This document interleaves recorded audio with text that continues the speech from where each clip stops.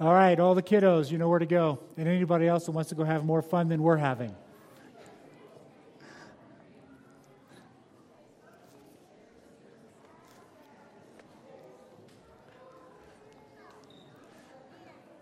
Are you enjoying the children leading us in Advent? Yeah? This is fun, isn't it? Yeah, they're writing their own devotions and everything.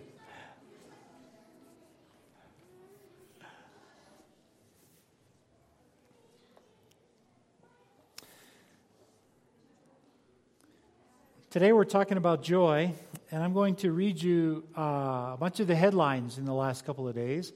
I think I've told you I get up in the morning and I read the headlines just to see what's going on around the world. And you help me make the connection between this and joy. Congress will probably get tougher on Russia.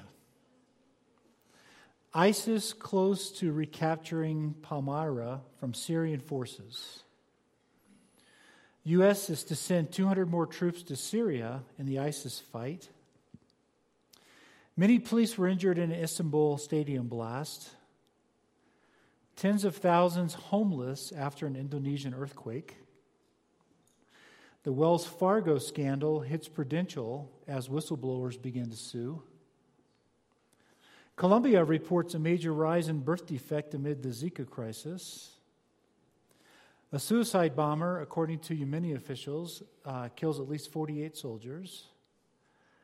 A knife-wielding teen shot at school. Let's pray. Father, all we have to do is look at the headlines. And Lord, we do admit to you that our press feels like, anyway, likes to report a little more negative and sensational things, but it doesn't gloss over the fact that we are a world in crisis. Lord, we're a country that is in desperate need of you and your wisdom. Thank you for being a God that we can come to with confidence and trust. Lord, we're a tired world, a weary world. There just seems to be evil and sin everywhere we look. Help us, God. Give us wisdom. Intervene in our world and bring peace. And figure out how to help us bring joy. And Lord, we also lift up our prayers for those in our congregation who are sick. It was so good to see Don and Patty here this morning. Thank you. Now that he's finished with the first round of chemo, I pray, Lord, that it would have its effect. Thank you for Roy and Nancy Herring and the work you've done there with his lung cancer and that he's cancer-free for now. I pray that that would be permanent. Lord, and the many other people in our congregation who are needy and suffering and sick and that we don't even know about. Pray that you would be with them as well. And bless us, Lord, as a church. Help us to reflect your glory to a world that's dark a lot of the time. In your Son's name we pray. Amen. Well, you figured out by now in Advent that we are asking our children what they think about these topics. I'm thankful to Val and to Annika who put these things together. They worked with the kids. They write their own devotions and everything. It's really great. We titled this Advent for an Unsettled World because we're pretty unsettled right now, aren't we? I mean, anybody disagree with that? It's a pretty crazy place right now, isn't it?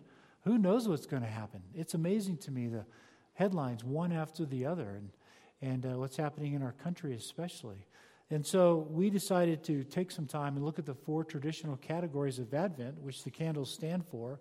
Hope was first, peace second. Today we're going to talk about joy. And then we're going to talk about love. And then Christmas Eve, we're going to kind of bring them all together and look at how they fit together with Christ. And to look at these 4 categories from the standpoint of the world that we live in. The things that we should never talk about, right? Religion and politics? Wrong. Those are the things we should always talk about. Is religion and politics. We don't need to fight over them, and people aren't looking to be lectured, but people really want to talk about these things. Trust me. Everywhere I go, I just came back from Dallas to see my youngest granddaughter, and people there want to talk about it. They're nervous. Some are relieved, some are nervous, some are terrified, some are frightened. I haven't met anybody that says, boy, this is the perfect world, we made it. No, it's not that at all. And so we do live in a world, and in our own county right here, as beautiful as it is, by the way, out there, with the sun shining on the snow, we're underneath it. The people are anxious. People are nervous. So be willing to talk. We have more opportunity than ever before to engage our community in dialogue. And then based on today, I would say to demonstrate to them what true joy looks like. We're going to kind of have that conversation. So what is true joy? What is it? Well, let's talk about what it's not, first of all. When we talked about hope, we said that hope was more than wishful thinking. As a Christian, hope is an expectation based on something we believe to be true. And so it's more than wishful thinking. Peace, when we talked about peace, it's more than the absence of conflict, isn't it? It has something to do with the internal person. Shalom, I think Stephen used that term of a sense of well-being. It's far more than the absence of conflict. It includes that. Well, true joy is very much like that. It's more than.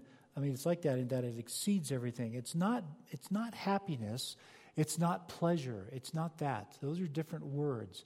They're the byproduct in the end of true joy, but that's not what true joy is about. True joy cannot be experienced when you're preoccupied with your own security, your own pleasure, or your self-interest, which pretty much describes our culture today, doesn't it? And so no wonder our culture is struggling with all of these areas of hope, faith, peace, love, joy, all the things that are important to us. When we're focused on ourselves, we can't see those things. We can't experience them. Joy is a delight. Let's think of that word. It's a delight. It's a delight that runs deeper than pain. It's a delight that runs deeper than pleasure. It's a delight.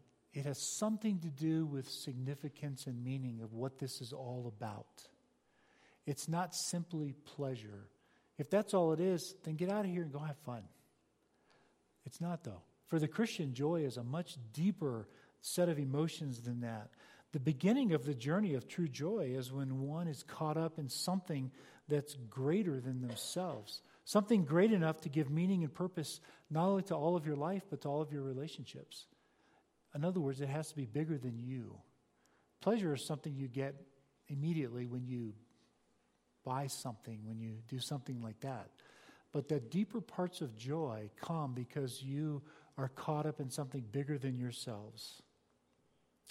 There's about 400 different words. I should say the vocabulary for joy occurs about 400 times in this book.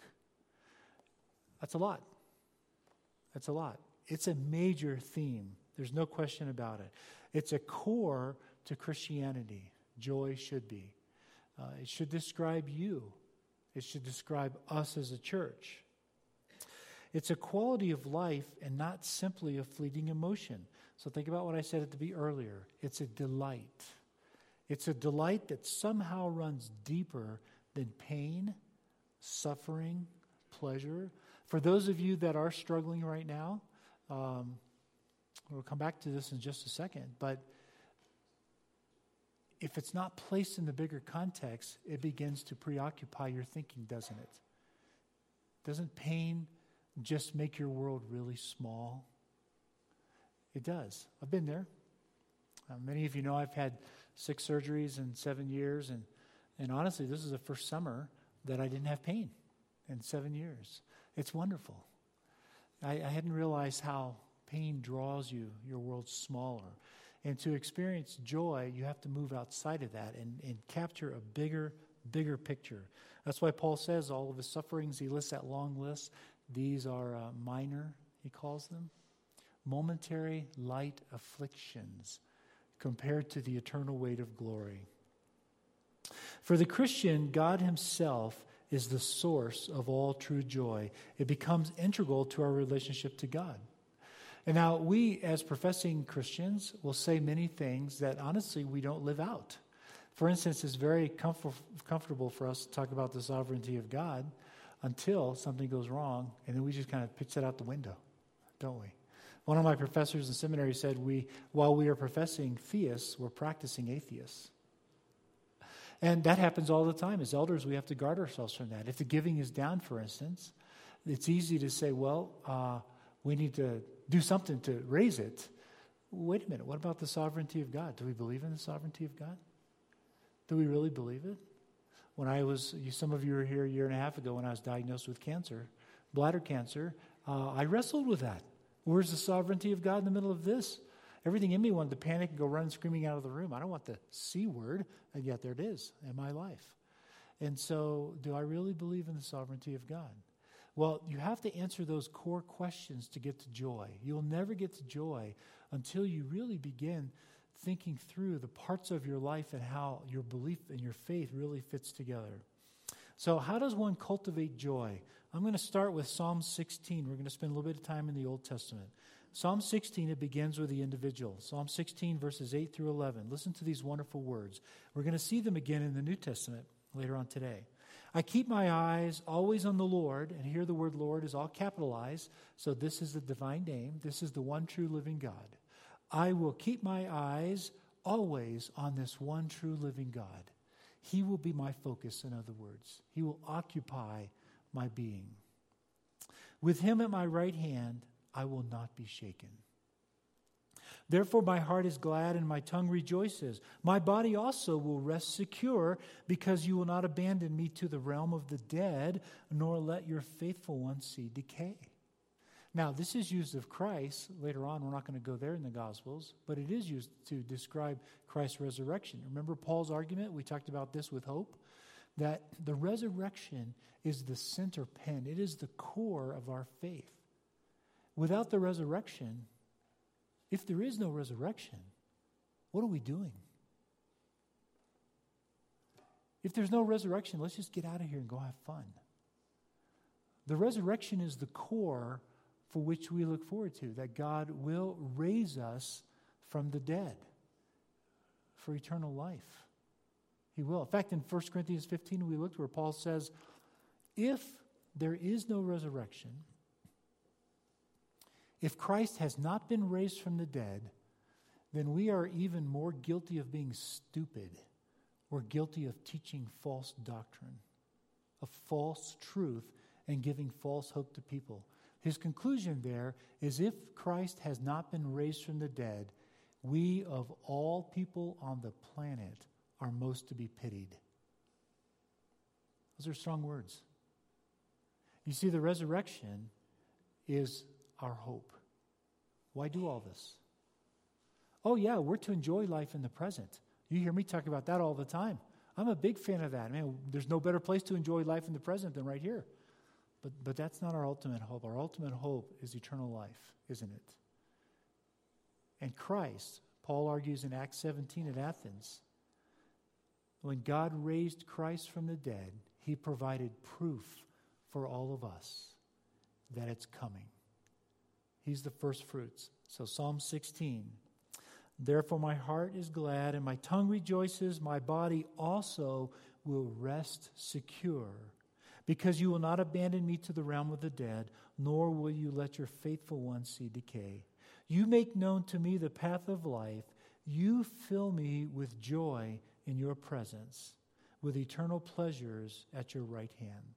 So it starts with the individual in a relationship with God. That's where the joy comes from. By the way, if you're struggling in your passion and your joy with the Lord, let's have coffee and talk about it. Let's talk about it. Sometimes I think we're going to talk about more of this when we get to Lent, by the way. Sometimes I think we've raised sin to a level that it's its own form of idolatry. Let me tell you what sin is. Here you are, and you're moving toward the image of Christ. That's technical language. What that means is you're becoming more Christ-like, or, just to be honest and real, you're becoming more human. You're restoring capacities that sin has destroyed. So as a Christian, as you move toward Christ, you become more loving, you become more compassionate, more gentle, more affectionate, more caring, all the qualities that should define us. We're moving in that direction. Sin, it's an obstacle. That's what it is. It's an obstacle that stops that process. Don't give it more power than that. That's what it is. So if you're struggling and experiencing that passion that we talk about, that joy of the Lord, what you're created to experience, let's talk about it. Something is in the way.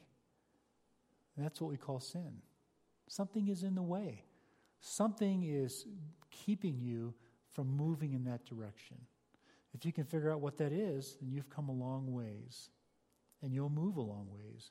So Psalm 16 gives us that glimpse of that personal joy that's supposed to be there, and it's uniquely tied to faith in the one true living God. We believe in this one true living God. We believe in what he did for us. However, this joy, in order to be experienced fully, it cannot be kept to ourselves. A lot like love, if you think about it. The Bible says, love one another. You couldn't do that if you weren't with people. Because it takes someone else to love, doesn't it?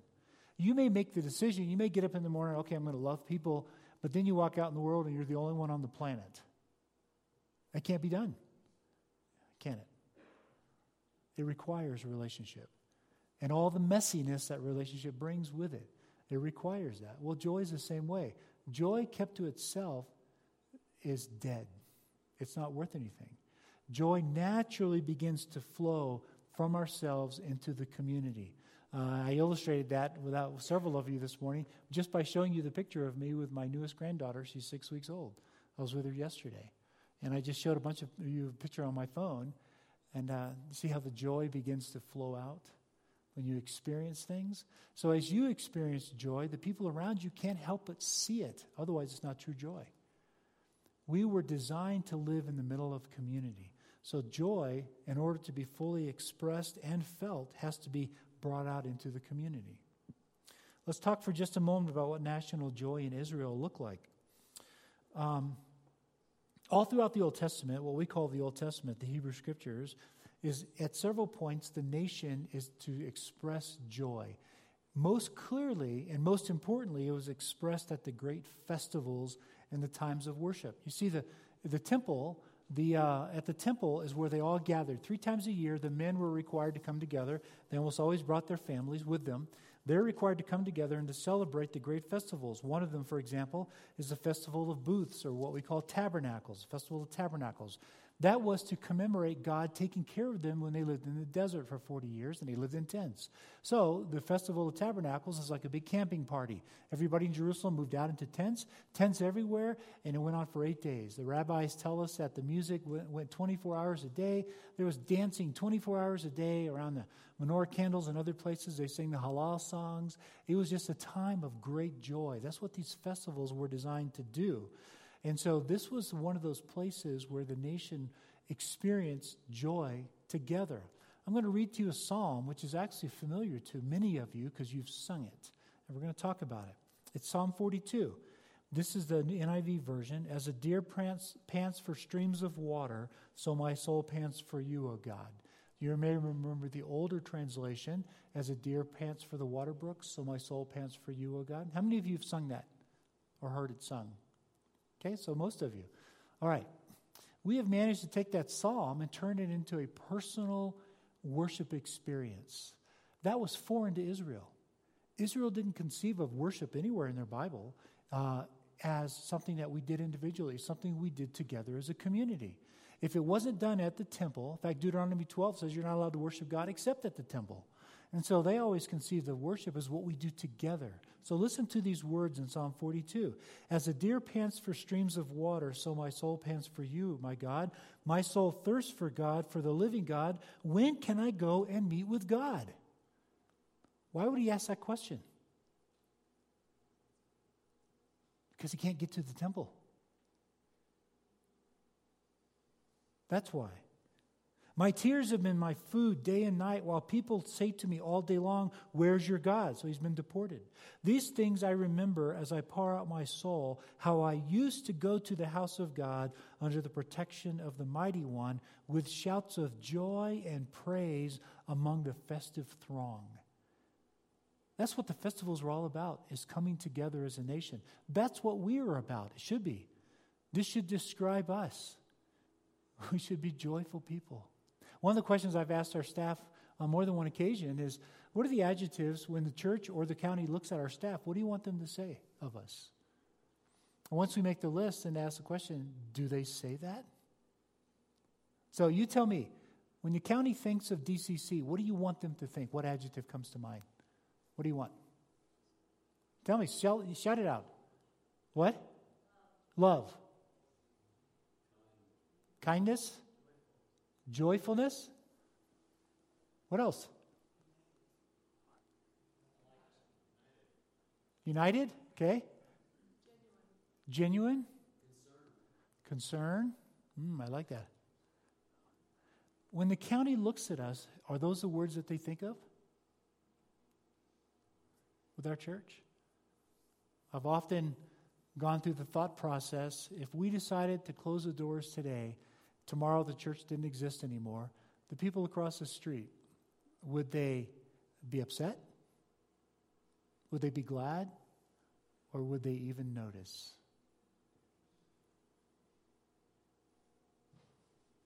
That's what joy is all about. It's designed to be spread.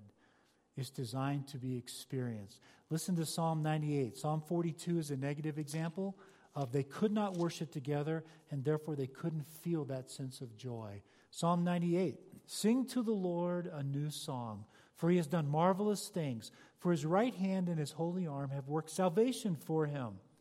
Key words, have worked salvation for him. We'll come back to that. The Lord has made his salvation known and revealed his righteousness to the nations. He has remembered, by the way, look at the joyful, all ye nations rise. Everywhere you go in the scriptures, every one of these character qualities leads to all the nations knowing about the Lord. He has remembered his love and his faithfulness to Israel. All the ends of the earth have seen the salvation of our God. Shout for joy to the Lord, all the earth. Burst into jubilant song with music. Make music to the Lord with the harp and the sound of singing. Did you get it? Shout for joy to the Lord. Shout for joy to the Lord. Yell it out. Be excited about it.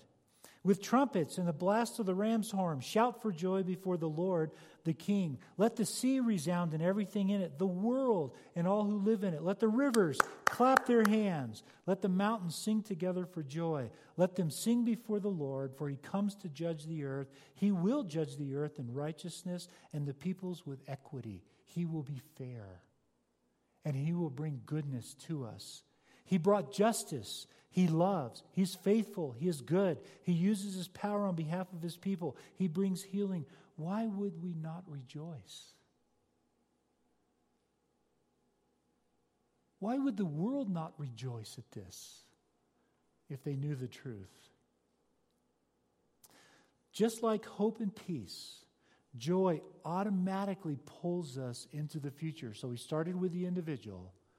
We have to experience joy inside. We can't help if it's true joy, but that joy begins to flow out into each other's lives. And as it begins to flow out into each other's lives, it pulls us into the future. It does. Because we all have a sense that something better is coming. Don't we? Don't we hope so?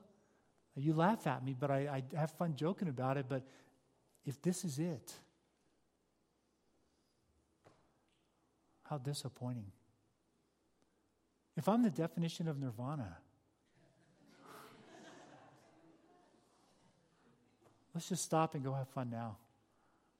How disappointing that is. We all live with an expectation and a true hope that something better is coming. Well, it's true with joy as well. It pulls us into the future. This is captured by all of the prophets. As we move into the New Testament, we see this same pattern from the individual flowing out into the community, leading us to the nations and to the future. We see that. For example, but one thing that's unique about the New Testament is that it now is grounded in the advent of Christ, the coming of Christ, the appearing of Christ.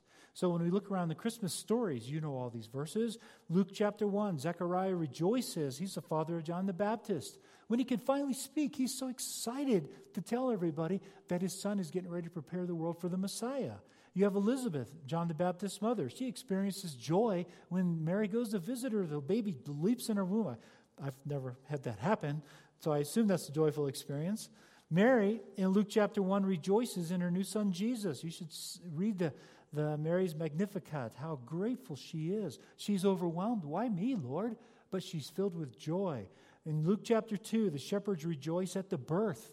They're just overwhelmed. In Matthew chapter 2, the Magi, the wise men, they're overwhelmed with joy that God has heard. He remembered his promise. He came back for us. That is the gospel. That's the gospel. The fantastic news that God did not forget us. Emmanuel. That should bring joy into our lives. God with us. He remembered us. He came back for us. He has fulfilled his promise to bring salvation, to rescue us, to bring us the kingdom. This is good news. That's why it's called the gospel. This is good news. We should rejoice. This automatically flows out into the church, such that the church is now to be marked with joy.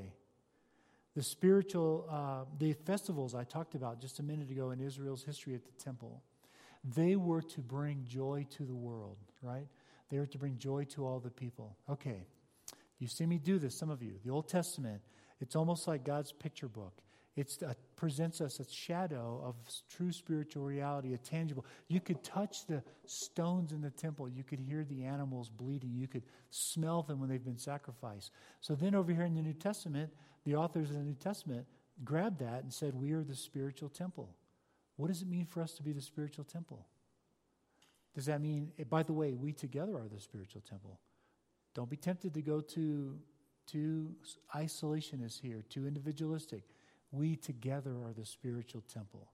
So, how do we define the spiritual temple? Do we go to a Hindu temple? I've been to several. Do we go to a Buddhist temple? I've been to several. I hope not. It's terrible. No. When we begin to define what life is like for us, we have to go back and look at the Jewish temple. Now we're talking about joy. The festivals are one of those places. The festivals is where the dancing occurred. It was the parties of the nation. The celebration, the worship, the jumping up and down, the singing songs, because our God has remembered us and come for us to rescue us. So when the world looks at us today, do they see us dancing for joy? Do they see us jumping up and down, smiling? And by the way, you represent the kingdom of God in your lives. We talked on elders last week that I personally don't, maybe I should, but I don't pay a lot of attention to what the other churches do or say about us. Only 7% of our county professes to be Protestant. They don't know what we're talking about. Their only exposure to the kingdom is through you and your lives. So when they're in conversation with you at work, at play, talking in the grocery store, wherever you happen to be, how do you represent the kingdom? Does that joy flow out?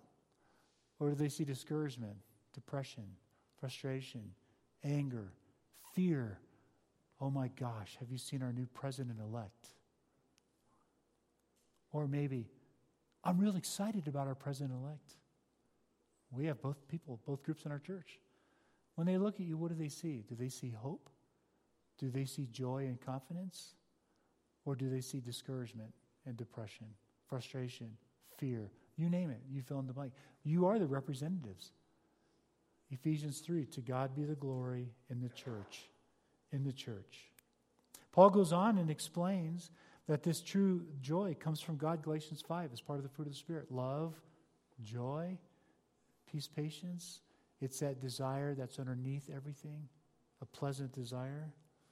We are commanded to rejoice together in Philippians 4. In Philippians is where joy comes together with suffering and teaches us that suffering can be seen joyfully if we understand the redemptive nature of it. Suffering does help your faith, but honestly, it helps the people around you.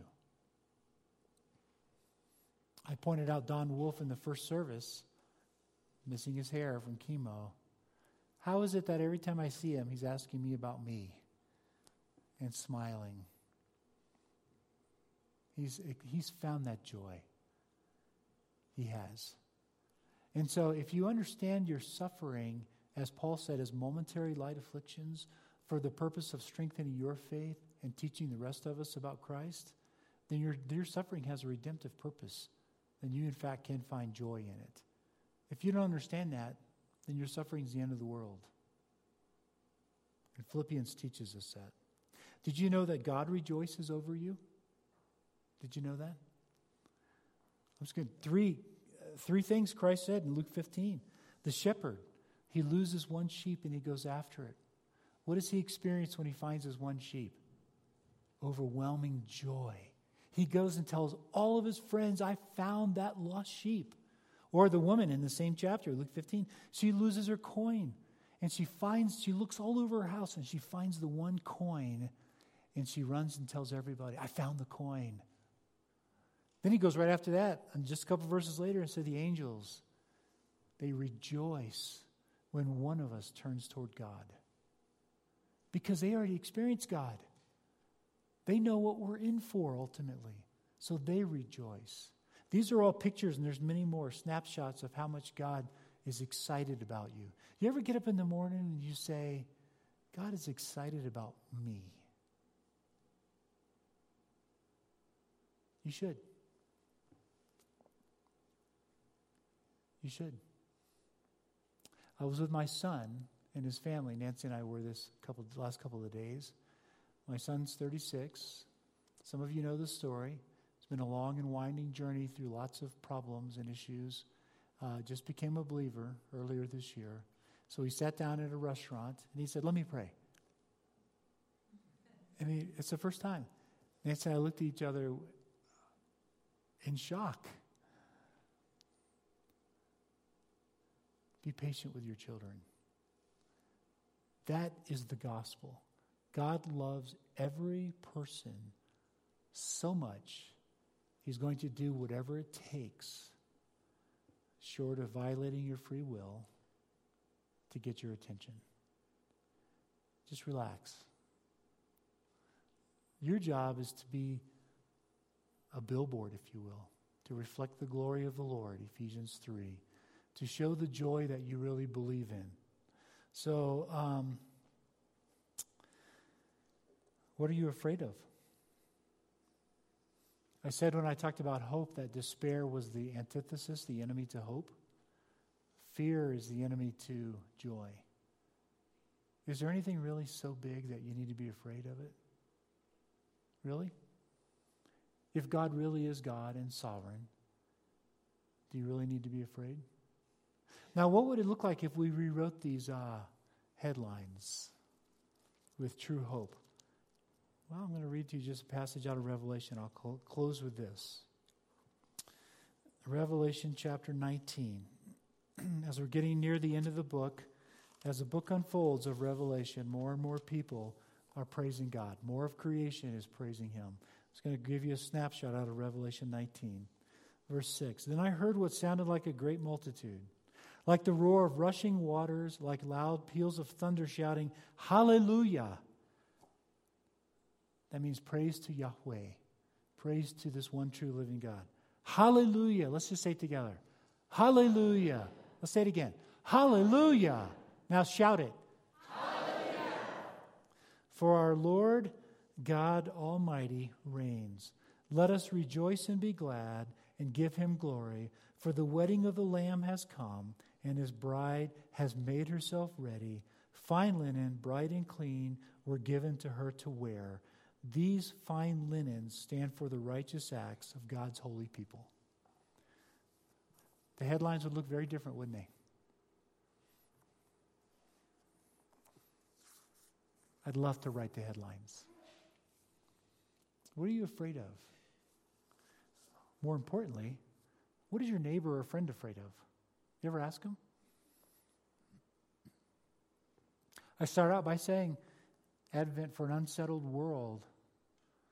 This represents the greatest time, the greatest opportunity we'll ever have to ask people what they think about things. It doesn't matter where you are. You don't have to ask them who they voted for. You don't have to fight with them. Ask them, what are you afraid of? What are you hopeful for? And you become a beacon of hope, peace, joy. That's what happens. Ask your friends. Ask your neighbors. Ask your relatives what they're anxious about. It's a fantastic conversation. Father, thank you for sending us your Son. Thank you for giving us a true glimpse of what's coming, so that we can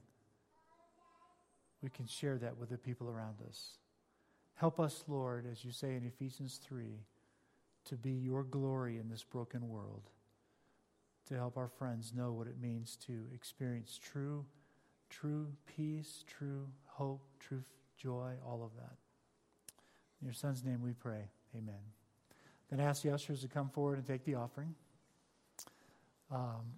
By the way, when you give today, thank you for giving. You guys give every Sunday. That's really wonderful. Thank you. When you give today, do it joyfully. Think of what the Lord has done for you and find a way to find pleasure in it.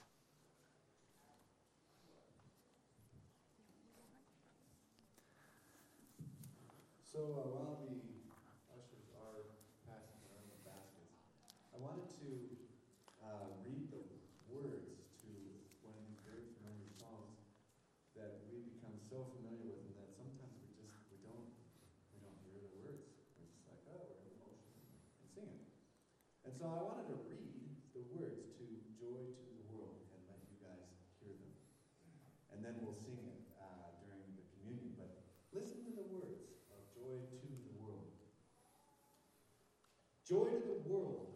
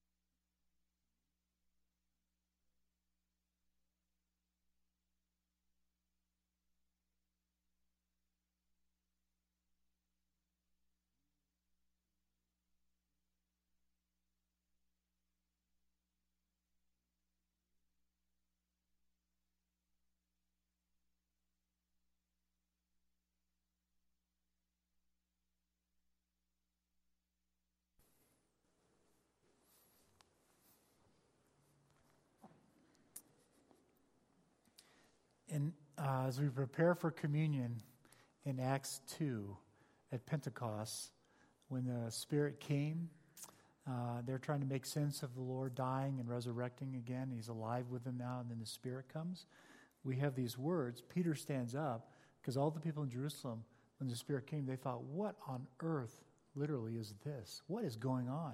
So Peter quotes Psalm 16. Therefore my heart, let me back up. I saw the Lord always before me, because he is at my right hand. I will not be shaken. Therefore my heart is glad and my tongue rejoices. My body also will rest in hope. We just read these words at the beginning of the sermon. Because you will not abandon me to the realm of the dead, nor will you let your Holy One see decay. You have made known to me the paths of life. You will fill me with joy in your presence. That's what happens when you get closer to the Lord. The closer you are, the more joy you feel. At the end of the chapter, after all the experience and explanation, a bunch of people came to Christ. Every day they continued to meet together in the temple courts. They broke bread in their homes. That's the Eucharist meal, the Last Supper, the communion supper. They broke bread in their homes, and they ate together with glad and sincere hearts. Isn't that a great picture of the community of faith? They did it together. They set aside all the differences, and we got a lot of them, I get it, but they set them all aside, and they ate together with glad and sincere hearts, praising God and enjoying the favor of all the people. That's what communion is. I'm going to give you just a minute, and I want you to just ask yourself, why are you glad? How has the Lord made you joyful? What has he done? Take a moment and just reflect on that.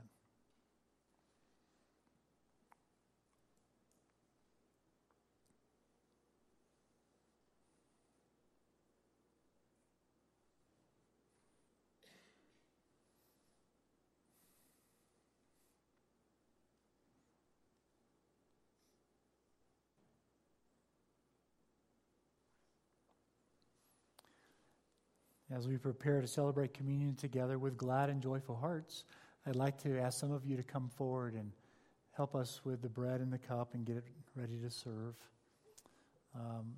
It's okay, come on. The example of Christ is the cause for our celebration, our gladness, our joy. He did not forget us. You know the great words on the last night. After he took the bread, and what did he do with it? He what? He broke it. And he said, "This is my body, which is for you." No wonder he's excited about us. He sacrificed his life for us. Of course he's going to be excited for us. Then he has those wonderful words, "Do this in remembrance of me. I remembered you, you remember me. I didn't forget you, don't forget me." That's what brings that sense of joy. After supper, he took the cup and he said, "This cup is a new covenant in my blood." New covenant, an entirely new way of thinking and relating. Do this in remembrance of me. I remembered you, you remember me. I came back for you. Isn't that the message of Emmanuel, Christmas? God with us. He came back for us. And in his presence is where you find joy. So I'm going to invite you to come forward and celebrate communion together. This is how we close our service for those of you that are visitors. Do it with gladness in your heart, with joy. Be grateful for what he has done. Father, thank you. Thank you for sending your son. Jesus, thank you. We recognize there's no words that we could say to communicate how grateful we are other than to live our lives out as best we can by your grace and strength. And that's our commitment to you. So help us together as a community of faith to express joy and gladness at what you've done. In your name we pray. Amen. Come and celebrate communion.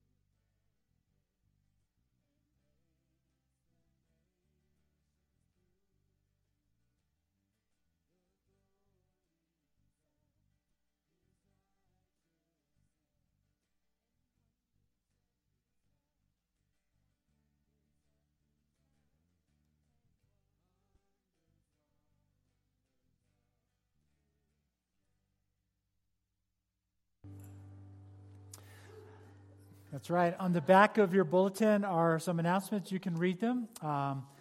We do need help Christmas Eve. Remember, 2 services, 4 and 6. And we have 1,000 people here every year, 500 each service. So this is full. The narthex is full. The commons is full. And so to make all that happen with communion and candle lighting and all the fun things we're going to do, we could use your help. And I think there's a way to connect there. Remember, this time of the year, this is one of the times when your friends will actually come to church. And we have a great time on Christmas Eve. And so just invite them. Just say, it's what I do. I do it with people all over the county. If you're looking for a place to worship, come to DCC. Christmas Eve, 4 or 6, either one. And we'll talk about the Lord and celebrate together. In the meantime, I pray that your week is filled with joy and that you get to reflect that joy to a bunch of people around you who are tired and weary and concerned and anxious. So I hope that you enjoy the peace of Christ all week. Go in peace.